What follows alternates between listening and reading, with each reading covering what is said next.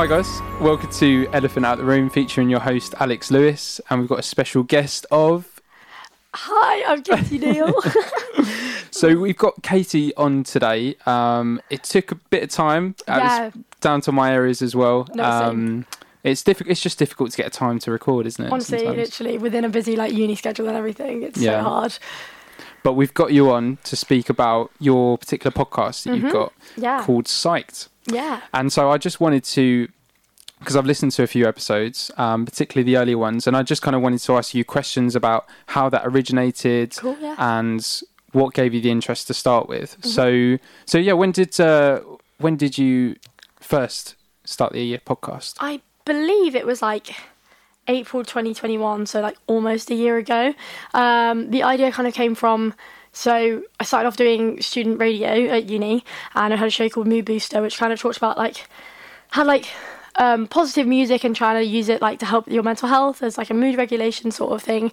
And then one of my friends from home who goes to another uni, Maheen, she said she'd also had the idea for a similar radio show at her uni. I was like, oh man, that's like the same thing of what I do.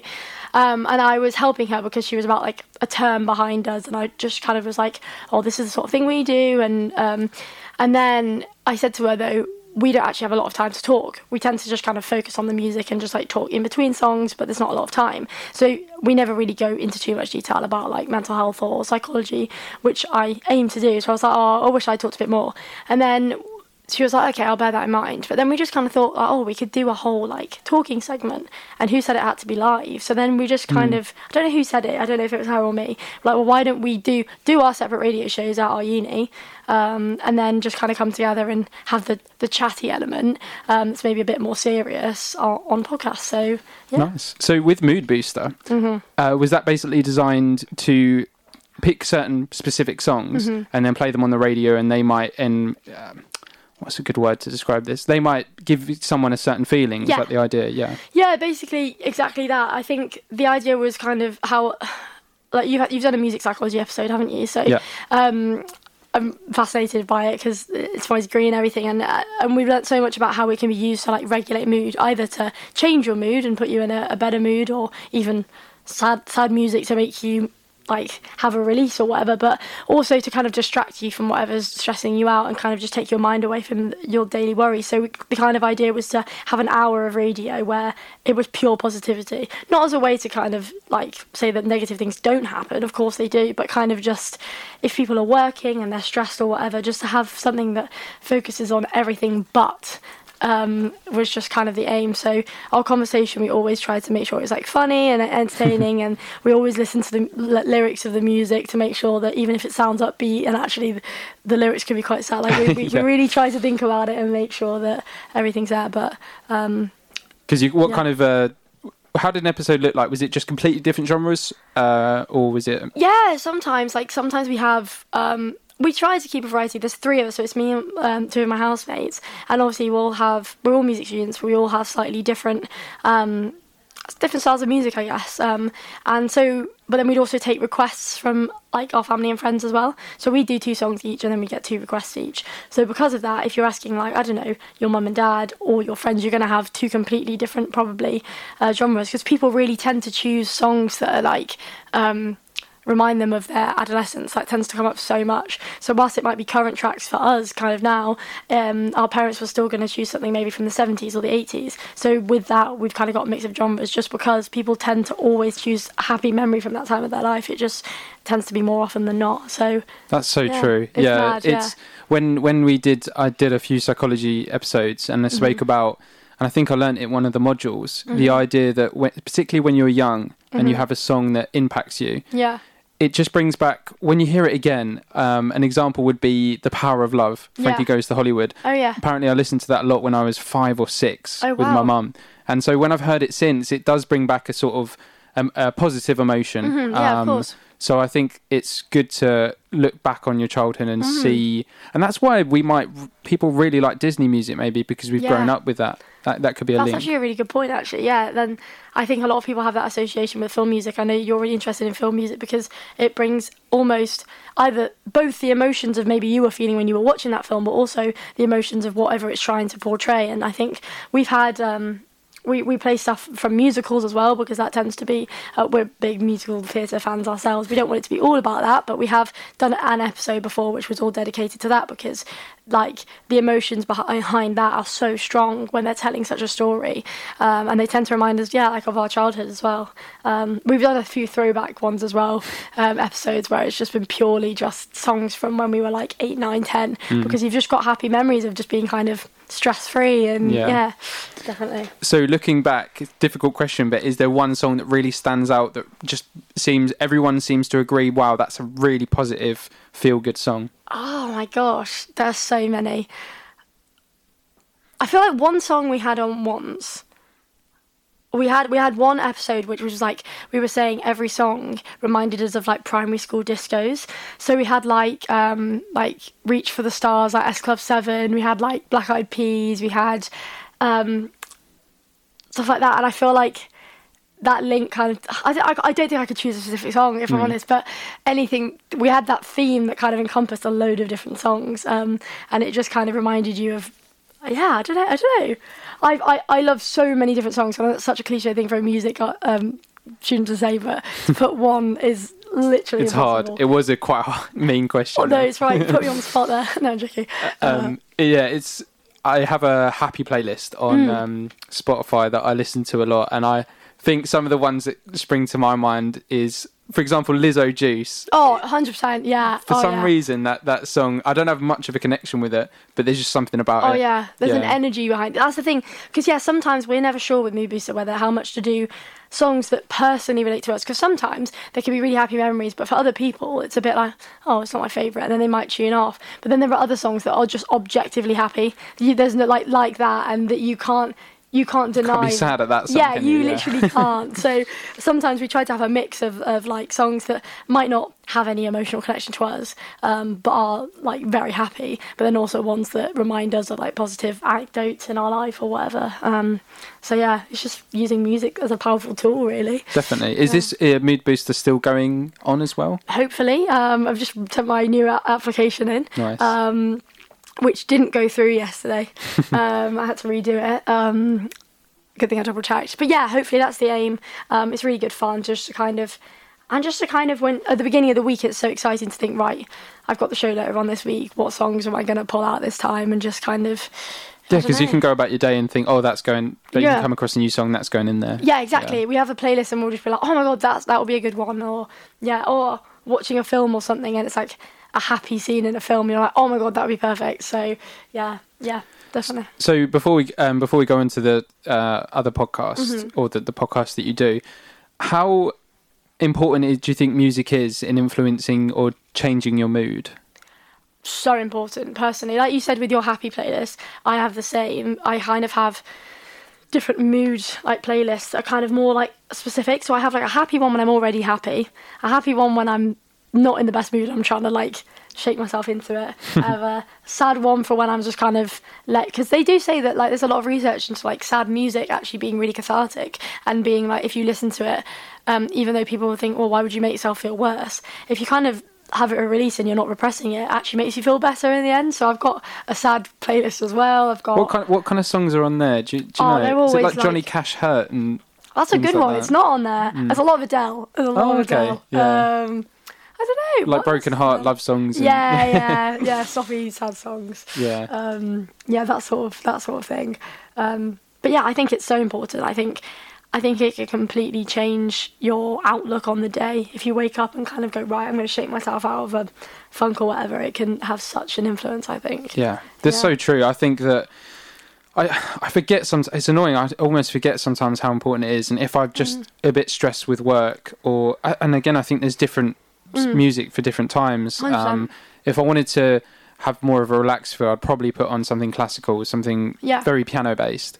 But this still brings out a positive emotion. But then if I wanted to, I don't know, just get myself started for the day, it might be something where you can sing along to it, like Frank Sinatra, maybe, like Nat King Cole, just something. There's different, as much as music makes an impact, there's different ways, as you said, there's different ways you can make an impact as well. Oh, 100%. Interesting. I bought a book over Christmas, actually. I went to Waterstones, and I haven't read it yet because I feel like it's one of those books that you don't read cover to cover. You kind of go back to it when you need it, and it was called Symphonies for the Soul, and the idea is that it's like they called it like a prescription. So like within the book, it's like loads of different types of negative emotions, which at first you might think, well, why would you want that? But actually, it's like, if you're feeling this emotion, go to A for anxiety, and then it will give you 3 or 4 pieces of classical music, the story behind them, why they make you feel the way they do, and then they say, like, go and listen to it. And I just thought it was the coolest idea. So I haven't used it yet in that respect. I haven't prescribed myself, but my brother and my dad didn't really understand it, because they thought, well, why would you want to evoke a negative emotion? I said, no, it's doing the complete opposite. It's saying, you're feeling that emotion, how can I either let myself feel it and kind of like, you know, go through the motions of it, or do you do it to kind of shake yourself out of it? I don't think they quite clicked with them, but for me, I thought it was such an interesting book. Purely classical music, purely no pop or anything, but yeah, I thought it was a cool book. Because classical can really evoke fairly negative emotion, not negative, but just really very emotional reactions. Yeah, intense, yeah. Yes, exactly. And I can think of, I mean, you can particularly relate this to film. When you think of a sad scene in a film, I mean, Saving Private Ryan is an example of, it's mainly orchestral, and but it matches the tone of the harshness of war, for example.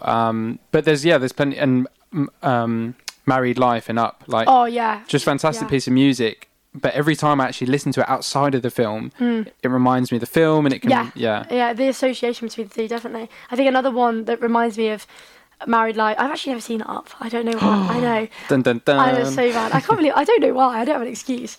But also the tune. Have you seen Inside Out, the Pixar film? Yes. That's one of my favourite Disney films ever. Is it called Bundle of Joy? Yeah, that little piano motif that every time she's feeling happy and they play it. I think that's so clever, and I think it's such a great way of teaching children about emotions as a film, and then using the music as like leitmotifs with each like emotion / character. I think is so clever.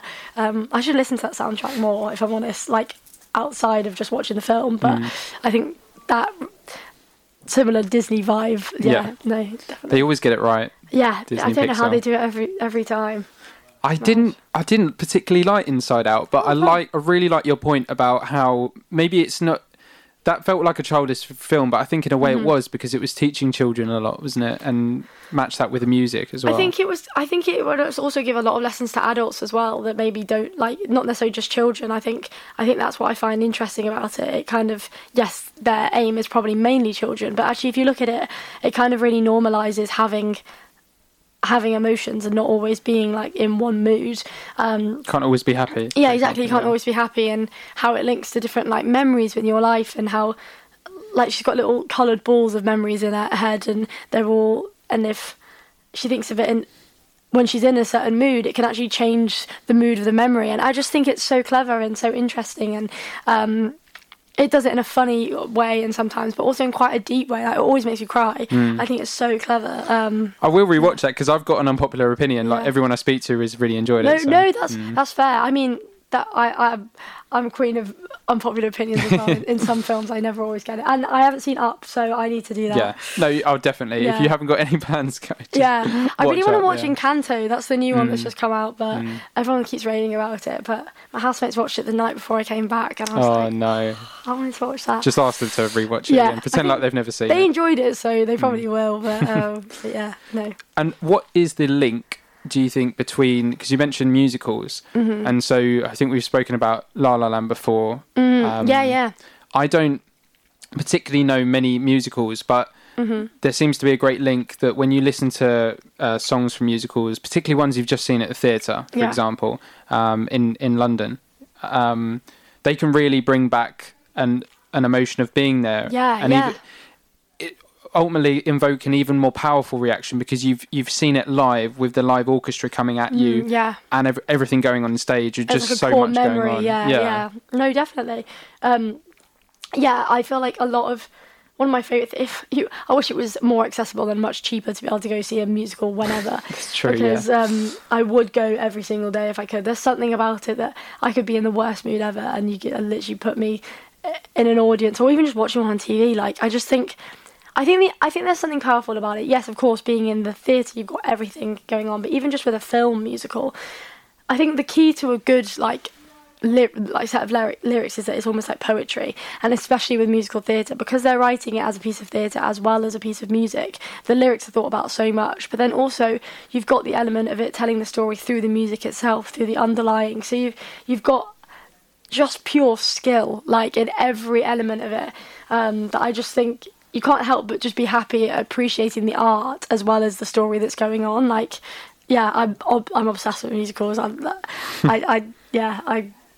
even know what to say. I just love just them. So obsessed. Yeah, just so obsessed. That's a fantastic point. And again, because I do want to get into musicals more. My favourite is by a mile La La Land. I think it's incredible. Where would you direct me to, or just someone to start with musicals? It really depends, like, on what sort of thing as well, because you do obviously have the heavier musicals that aren't happy, but they're so amazing. You've got like Les Mis and Miss Saigon, which are the same composers, which not a lot of people know. So there are a lot of similarities with those, and you wouldn't watch that to put yourself in a happy mood, but there's still something about after watching it, you feel so like inspired that is a piece of artwork that you've just sat for 3 hours and watched. So there's those powerful ones like that, but then you've also, it's not everyone's favourite, but something like, I remember going to see Legally Blonde in first year when uni did it, and I was finding first year really hard, but I was something about, like, it's one of my favourite films anyway, it's such a cheesy one, but being made into a musical, it was so uplifting, and like, it just kind of put any worry away, and you were completely like absorbed into watching that. Hairspray is another one of those feel-good musicals, yeah. And do you, outside of watching the musicals, what musical soundtrack do you listen to most? My 3 all-time favourite musicals are The Last 5 Years, which is not very well known. It's kind of a bit more niche, and I've listened to that soundtrack so much. I think you'd really appreciate that as like a piece of film music as well, because I was originally, when I first went to uni, I said I was going to write my diss on that musical, because the music itself is so clever.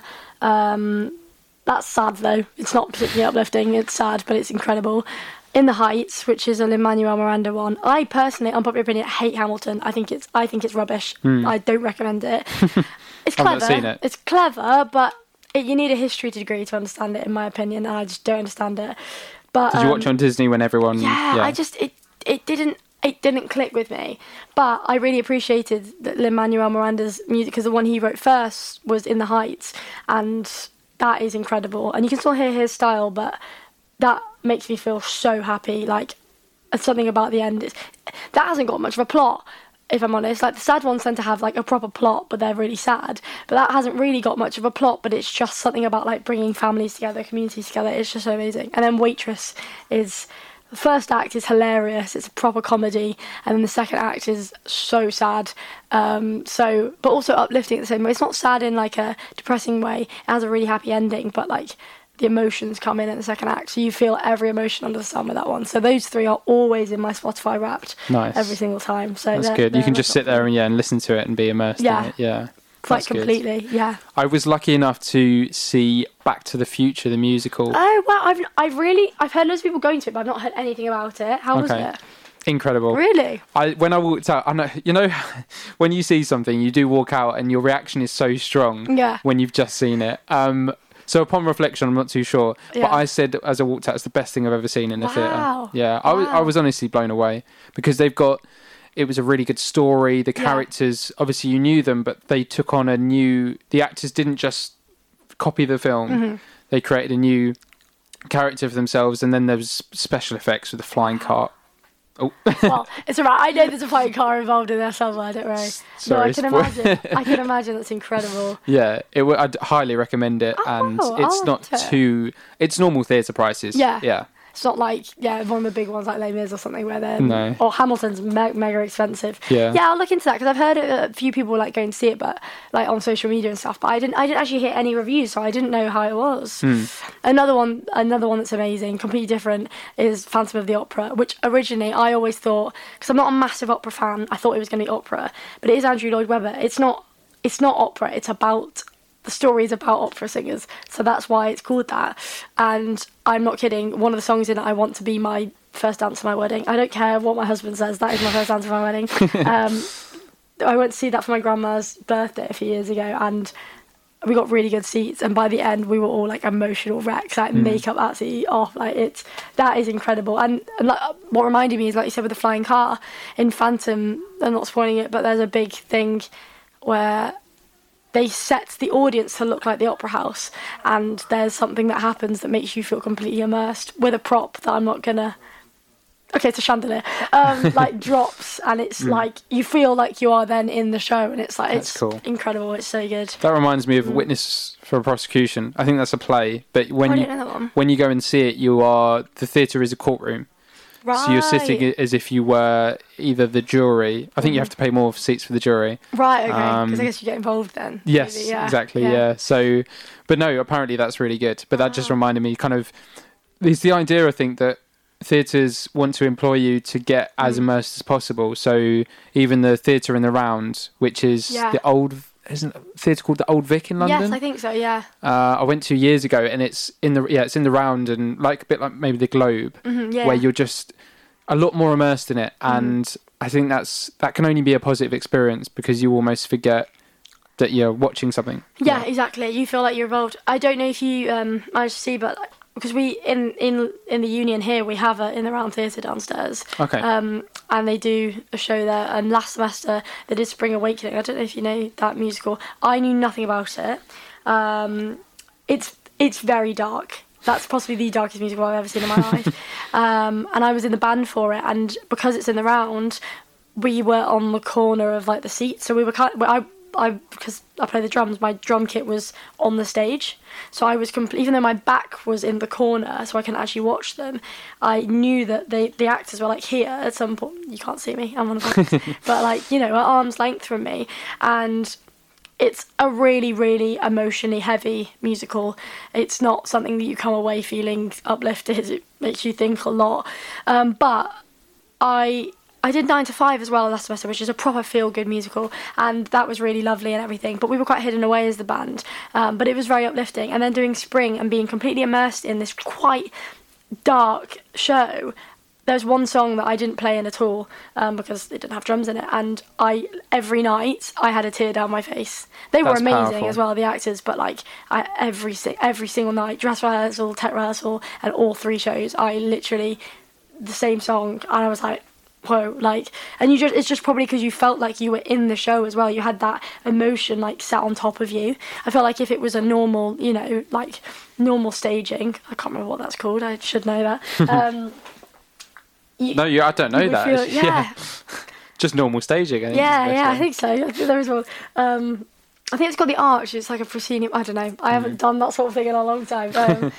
But yeah, it was amazing because you were in it, and like every emotion that the characters were feeling on stage, they were like a metre from you. So like you could feel everything that they were portraying, and it was crazy. Is this something that you're particularly wanting to do career-wise as well, being part of the musical band? Yes and no. I've never done it before. Last semester was the first time I ever did it, and I loved it. It was hard because bands always kind of thrown in at the last minute as well, because they're like, we'll sort the singers out and the actors, and then we'll pull you guys in for the last few rehearsals. So there were some really, really hard tracks, and I never felt completely thrown in at the deep end.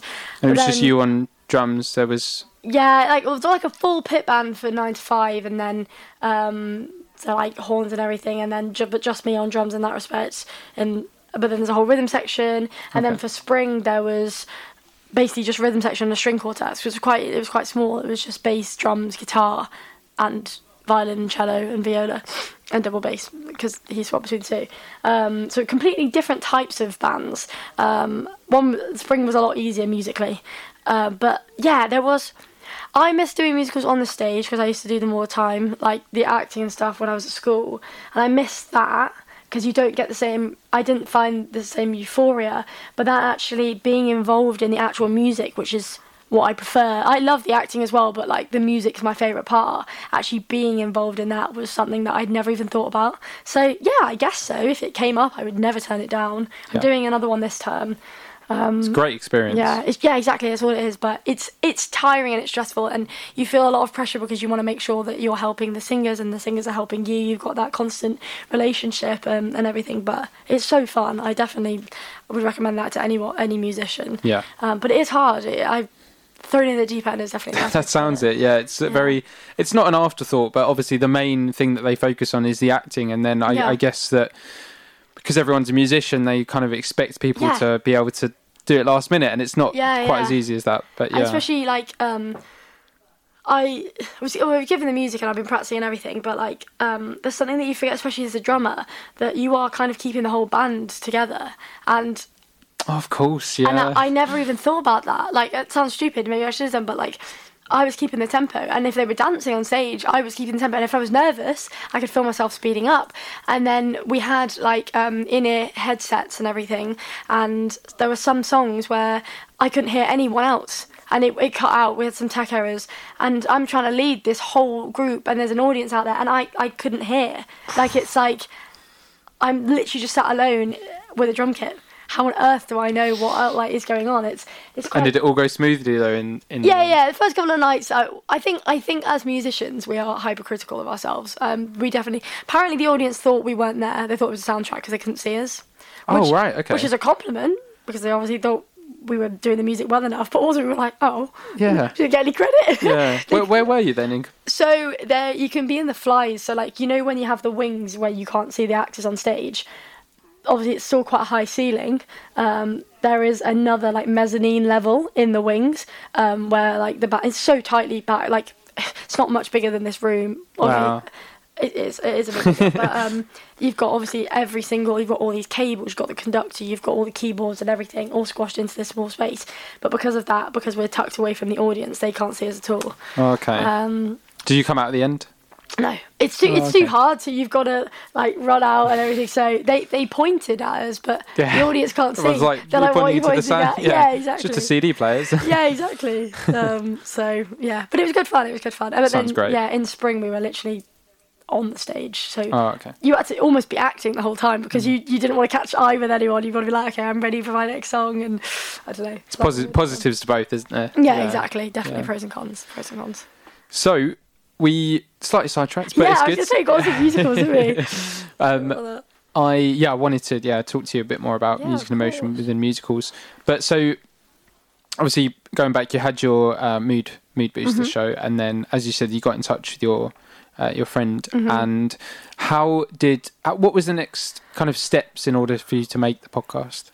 I think it became real, I guess, when we kind of mentioned to our friends and stuff. They were like, "Oh, you're actually doing a podcast?" And we were like, "Yeah, we've looked into it, and I guess now we've told people we're doing it. We should do it." And people were like, "Oh, we're looking forward to hearing what you do." I'd bought a microphone, like a USB microphone, for radio because at this point it was lockdown. So I was at home and we were recording all radio as a podcast, pretty much, and then sending it off to be streamed live.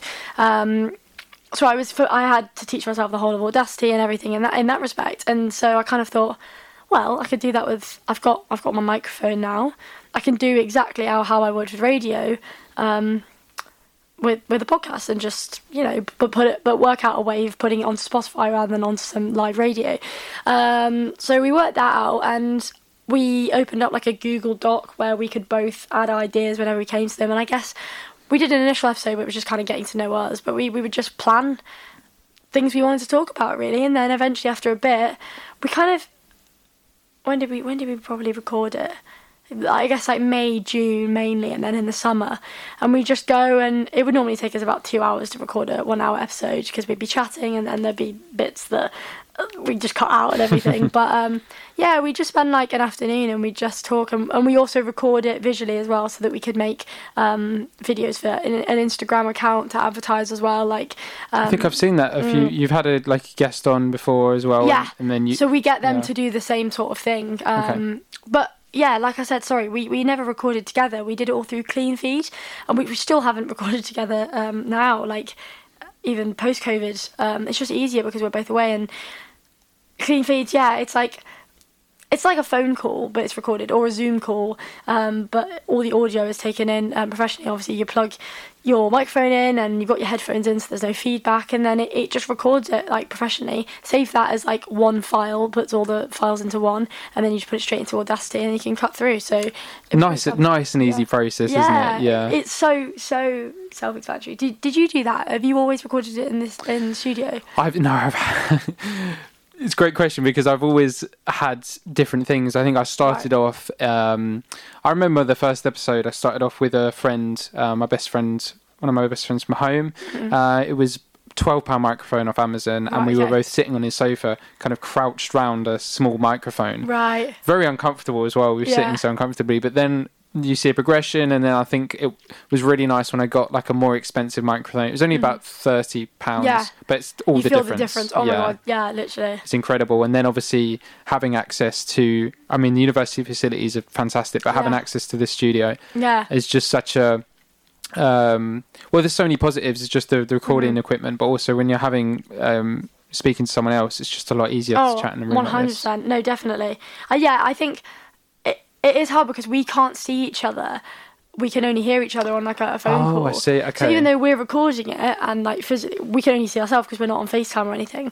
But we know each other well enough to kind of know how we're saying it, if that makes sense. It's not all interpreting through sound, but it would be lovely also to get it into a studio where you can feel like you're having a conversation and not a phone call. I think that could be something really cool that we could try at some point. But like I said, with distance, it's not always the easiest thing to do, but I think having a studio would be sick. Yeah, there are certain issues, particularly when you're talking to each other. You just either there's a lag, or as you say, there's no eye contact, so there's no. You probably find yourself interrupting someone by accident, things like that. Yeah, we find that. Yeah, I find that a lot, and we're both very like excitable and very like when we say something, it just comes out really fast, and all of a sudden you've spoken at the same time because you can't see that someone's opened their mouth to start talking. Like, I guess there's always that sort of issue, but it's all about editing though as well, isn't it? After a bit, the listeners won't know all that those crashes. But yeah. No, so you've done is it 9, 10? 9, yeah. It seems like a random number, but it just kind of felt like. Once we got to number 9, I was like, okay, I think we need a break for a bit just to kind of come up with some more ideas and everything. So yeah. So what kind of things for someone who hasn't listened or someone who is interested? What kind of things do you particularly cover in those episodes? So the idea is kind of just to invoke like positive conversation about mental health and well-being and stuff, and kind of we're both. So Maheen studies psychology. I study music psychology, I guess. So we both have a passion for psychology, and kind of just encouraging talking about mental health as you would your physical health, and just talking about emotions in an open way. You don't have to be like have some diagnosis or a mental illness, or you can of course to still talk about it, but it's okay to have a diagnosis and also not have a diagnosis, to be able to talk about your feelings openly. It's a really healthy way of just kind of showing that everyone's human and that we can just, put our thoughts across, and we're just trying to encourage that conversation, and but also whilst putting like, education across and educating people about different types of well-being struggles or strategies or whatever. We also want to make it sound like you're just having a conversation with your friends. We don't want it to sound like you're in a lecture, like, oh, it's boring, they're just reading off a PowerPoint slide. We wanted to make it out like sharing personal anecdotes or whatever, and jokes and funny stories that kind of make it more relatable and more lighthearted, so that the idea of talking about your feelings doesn't feel intimidating. It's just a normal conversation. Doesn't feel like a counselling session, which can be a bit intimidating. Yeah, exactly. We're just kind of normalising that idea of like therapy, in inverted commas, not being this big thing like you've got a problem, you need to be like fixed, you need to have therapy or whatever. It's just like having a conversation with a friend and letting like your thoughts out and whatever. So yeah, it's a really good idea, and Thank you. I reckon that people respond very well to that generally, because even when I might have done about 7 or 8 addiction episodes, I enjoy them, because ultimately, if anyone is suffering either from a gambling addiction or an addiction in general, it might be somewhat helpful. But the reason why I particularly like them, it just seems to like people enjoy hearing about, in a weird way, hearing about other people's struggles in a sense of that. As you said, it normalises it, and it doesn't quite seem as intimidating or scary, and pretty much everyone goes through it. I guess, as well, doesn't it? 100%. Yeah. No, I definitely agree. I think it's a matter of talking about things as they're normal, so they don't feel like this big, bad, scary thing, and it kind of, especially with the topic of like mental health or addiction or whatever, it just kind of makes people kind of seek help if they need it, in a way that doesn't seem like they're seeking help because there's something wrong with them. It's just like, oh, actually, I heard these girls talking about it, or like I heard this guy talking about addiction. maybe I should do that. And then it just, I don't know, it just relaxes things, if that makes sense. Like, and that was kind of our aim with it. And have you had a kind of positive feedback, or you felt good since doing the episode? Yeah, definitely. I think we had quite a few messages, especially, I think our most popular one is our anxiety episode, because I think that was one we had like the most experience with, both of us. Is that because there's a lot of anxiety, obviously. I think everyone's experienced this off the back of COVID, when you go in from waking up and just standing in your house all day, and now you have to interact. Was that, I think there was an element of that. There was, we covered a lot of things, and I think actually that'd be a really interesting, we'd probably do a whole episode over like kind of a post-lockdown, how we feeling sort of conversation, because I think another reason why we started the podcast when we did was because we needed a project to fill our time because it was lockdown, but also things were starting to open up a bit more, but it was encouraging this conversation about mental health in the public eye that was not there before. I saw so many more documentaries coming out on BBC iPlayer about mental health, just because people were realising that being alone with their thoughts and being isolated was scary for once, and people didn't know. Some people go on about their daily busy lives without thinking twice about checking in on themselves. For once we had nothing to do, and I think it was a really good time to kind of put a podcast out there where people are possibly feeling a bit low and a bit anxious because they're feeling these things that they've never thought before, and we were trying to oh yeah, these are normal, we felt them before the pandemic, it's fine, so yeah, there was a mixture of things. I think I probably we spoke about it, I've been to the doctor about anxiety and stuff like that. Probably have some sort of diagnosis, and I'm looking to get checked into it, but at the end of the day, I've tried to stress on it, I deal with it in an everyday. Some days I'm really worried, some days I'm fine, but I don't think of myself as being I'm broken, I need to be fixed. I just think of it as just part of who I am, and embracing it. Yeah, and that's why I wanted to encourage it. And I feel it's hard to talk about mental illness sometimes as non-professionals because so if we talked about something like schizophrenia, that's quite heavy straight away, which we do want to talk about that sort of thing, but because we don't have personal experience with, and it's a lot rarer, we wouldn't want to overstep the mark or say anything wrong, or but there was something about using anxiety as the first one in, is doesn't matter what extent, everyone's had some sort of experience about being anxious, whether that be related to an incident or nervous for exam, or whether that's just crippling anxiety that is taking over their whole life. We wanted to show that these are feelings that we are born to feel. Everyone's going to feel anxious, but how to look after it, no matter whether it's really low level or whether it's really high level. So we just opened up about it really, and just made people feel comfortable. Because I was going to say, obviously everyone seems to have different anxieties. Yeah. I remember a few of my older may sound a bit trivial, but I remember particular one I had was with escalators that had broken down. Yeah, and I understand that. I couldn't get, not that you come across a broken down escalator that much. In London, you may come across it a bit more. Yeah. But I just couldn't do it. I couldn't I couldn't maneuver myself around it. So conversely, when you do have an anxiety, and when you actually speak about it more, it becomes less of an issue. Yeah. So that's, you kind of hitting two things with one, killing two birds with one stone. What they're saying, because the fact that you're talking about it, then is it easier for you? It's easier for anyone else who listens, because people have trivial anxieties, or similar or very crippling. They can't leave the house at certain days, so it comes in all forms, doesn't it? So. Exactly, and at the base of it, no matter whether it's a small a small thing or a big thing, at the end of the day, the strategies that people use to kind of overcome that anxiety are the same. So you can apply them to a variety of things. And we were talking about how there's kind of a difference between physically anxious, when you feel a bit sick and your heart starts racing and you feel a bit shaky, or there's also kind of that internal anxiety where it's your thoughts are racing and your brain's going mad, and how to tackle both sides of those things. Because you might just be having a really worrying day where you're overthinking everything, but you also might be having a really anxious day physically where it's affecting your body as well. And no matter what it is that you're worried about, the same strategies apply. I don't know, it could be anything, depends what works for you, but I don't know, meditation or going for a walk, or journaling, or whatever feels right for you right then and there, it will work, hopefully, no matter what obviously you need more if you're really struggling.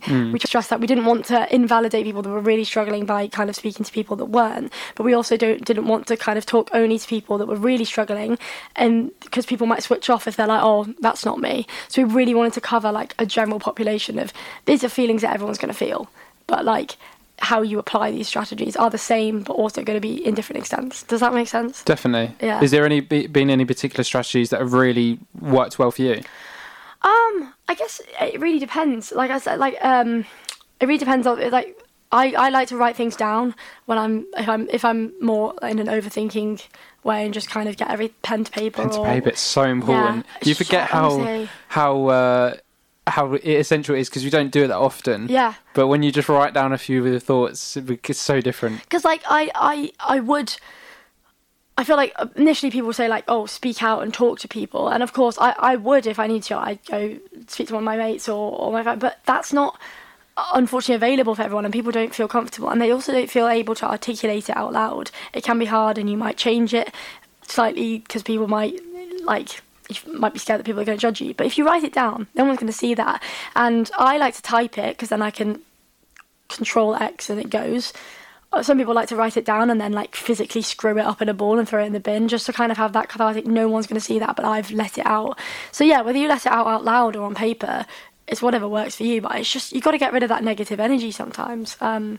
But there's also an acronym that I find really helps when you're like kind of more physically anxious or in a low mood, which is called HALT. I don't know if you've ever heard of it. I've not. No. So it's like hungry, angry, lonely, or tired. So you kind of stop and you just have to go, right, am I feeling any of those 4 things? Those 4 things I could probably address. And are they going to therefore help my mood? So hungry, obviously, try and have something to eat. Angry, is there a way you can calm down that emotional surge? Lonely, am I sat by myself kind of like wallowing or overthinking? Can I go surround myself with people? And tired, do I need to rest? Do I go to bed now? Like, how do I tackle that? And if then once you've tackled it, you might find that actually, oh, I feel a bit better. Or you might find, actually, I don't feel a bit better, maybe there's something else I need to tackle. But if you tick those boxes off, then you sometimes find that you see the root of it a bit easier, and it just makes the fog a bit clearer. Really like that acronym. Yeah. That's good.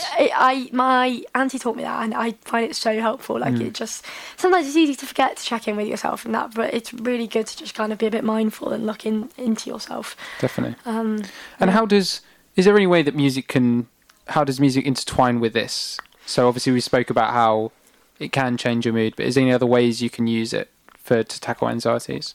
Yeah, I think initially what I was saying earlier with that, I guess like mood-based not podcast playlists, sorry, I guess is kind of a good way to initially change the mood. But also like engaging in music. Obviously that's not always available to everyone, and some people don't like physically, going to an orchestra or a choir, but kind of having that leisurely attachment to it can kind of really help change your mood. I did a project last semester for one of my modules, which was all about music as leisure, and we had to investigate how it affects people's well-being, and kind of, obviously there are ethical concerns. You can't just ask people like, why are you doing this, because it might be, I don't know, a bit like traumatic for them, but just kind of asking them about the emotions that it brings. And like, we kind of really wanted to know, we specified people that didn't do music as a degree because we wanted to make sure that these were people that were doing them completely separate to work, because there might be a slightly different mental link to it. And these people were saying about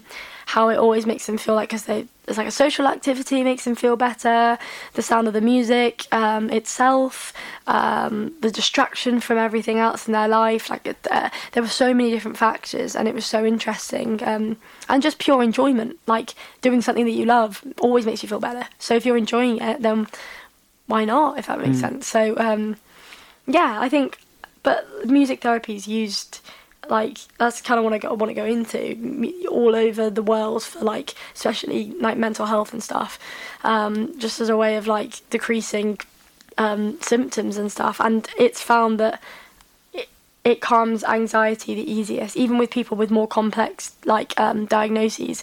They find that, because I don't want to talk too much about work and bore everyone, but I'm doing a presentation next week on music therapy for schizophrenia, and they, like, all the findings are showing that whilst it's hard for them to actually kind of control the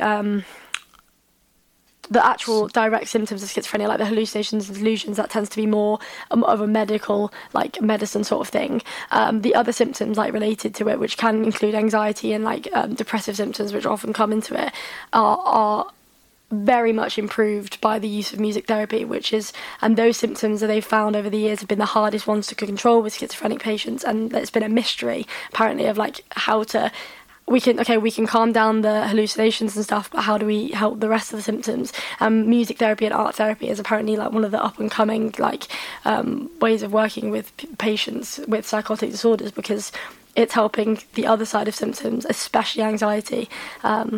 So yeah. Wow. So do you know how they measure this? Do they have obviously people come in with problems with schizophrenia and then have them in kind of what's it called?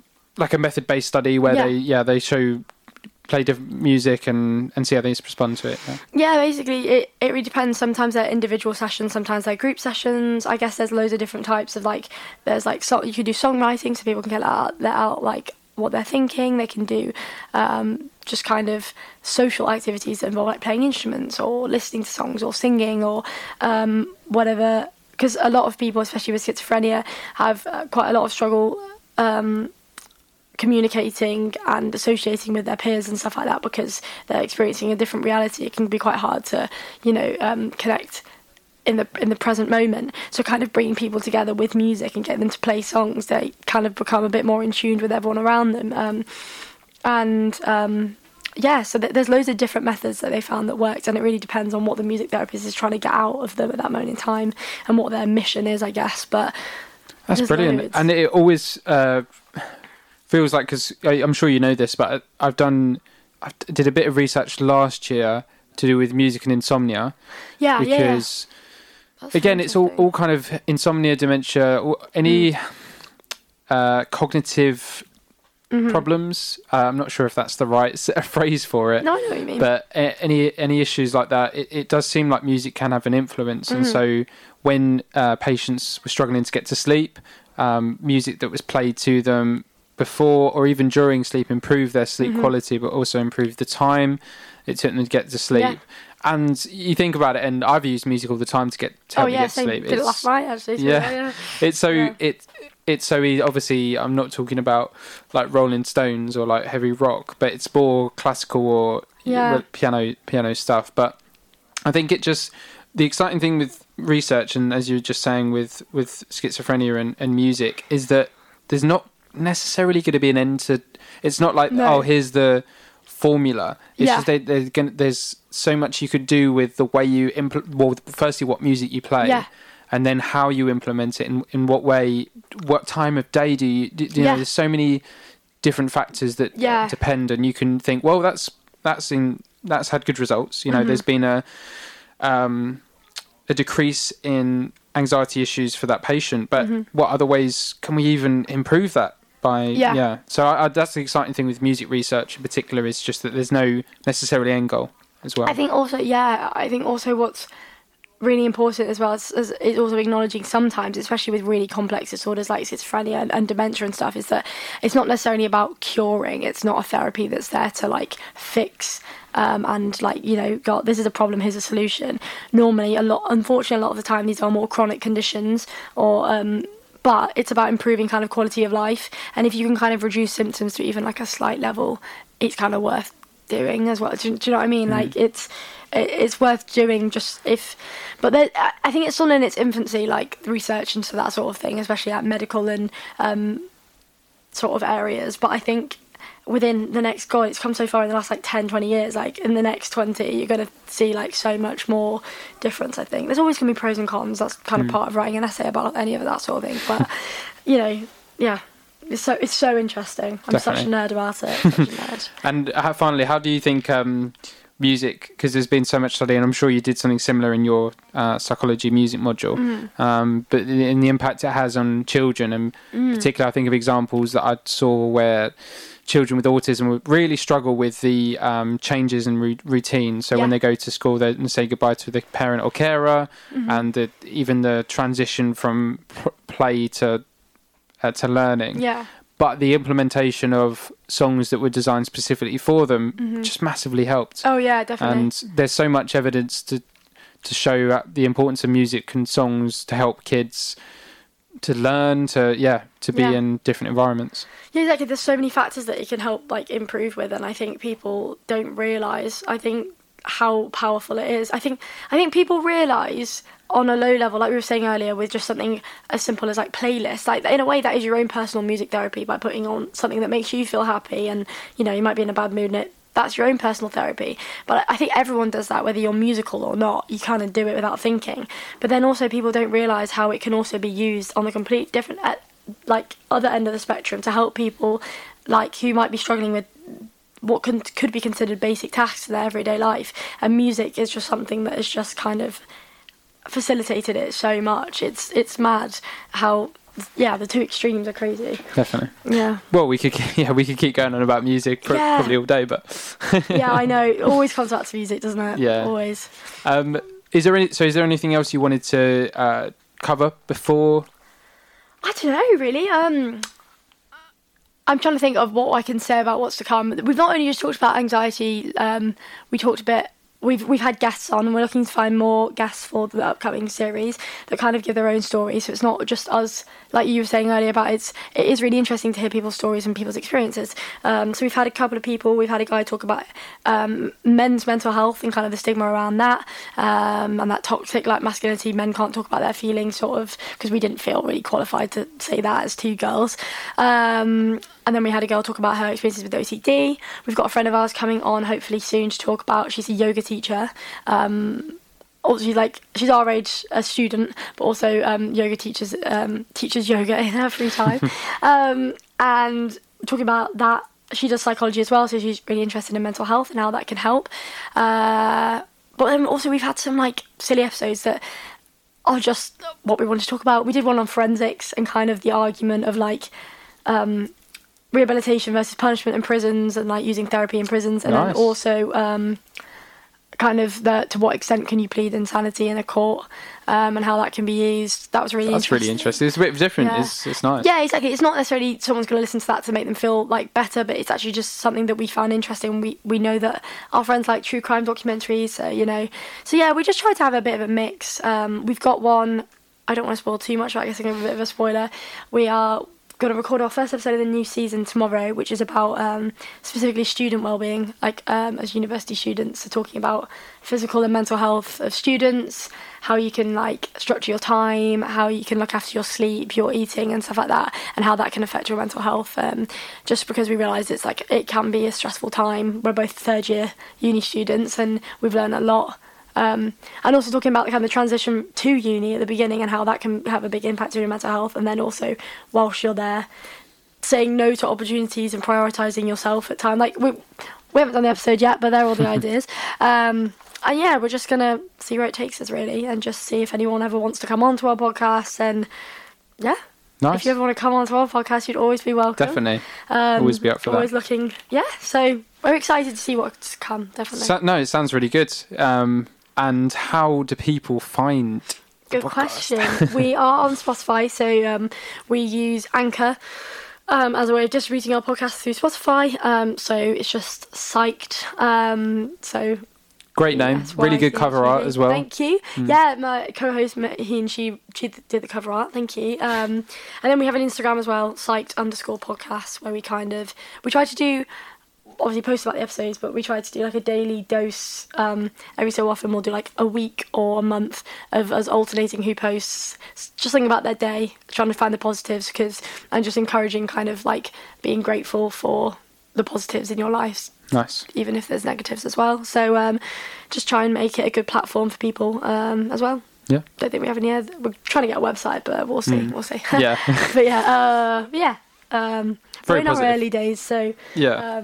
But we're excited. But the future looks good. Future looks positive. Yeah. But no, thank you very much for. No, it's been fun for coming on to talk about it, and we had some good, interesting chats about music psychology as well. Sorry about my old tangent, but I hope it's good. It was helpful. That's what I feel like. That's what podcasts are for. They're about going on a complete tangent, and that's so if true. you stick to a structure, it's just never goes anywhere. It becomes too much like, I guess, a lecture sometimes. Yeah, like I'll interrupt you going, no, you can't talk about that. Yeah, exactly. Just stop. It'd be awkward to listen to that on the other end, wouldn't it? No. Exactly. Psyched is full of tangents. We talk about the most random stuff sometimes, so yeah. Nice. Cool. Well, thank you for having me on. It's been great, honestly. No worries. We'll have you hopefully another time as well. Yeah, I'd love to. Bro. Lovely. See you later. Thank you.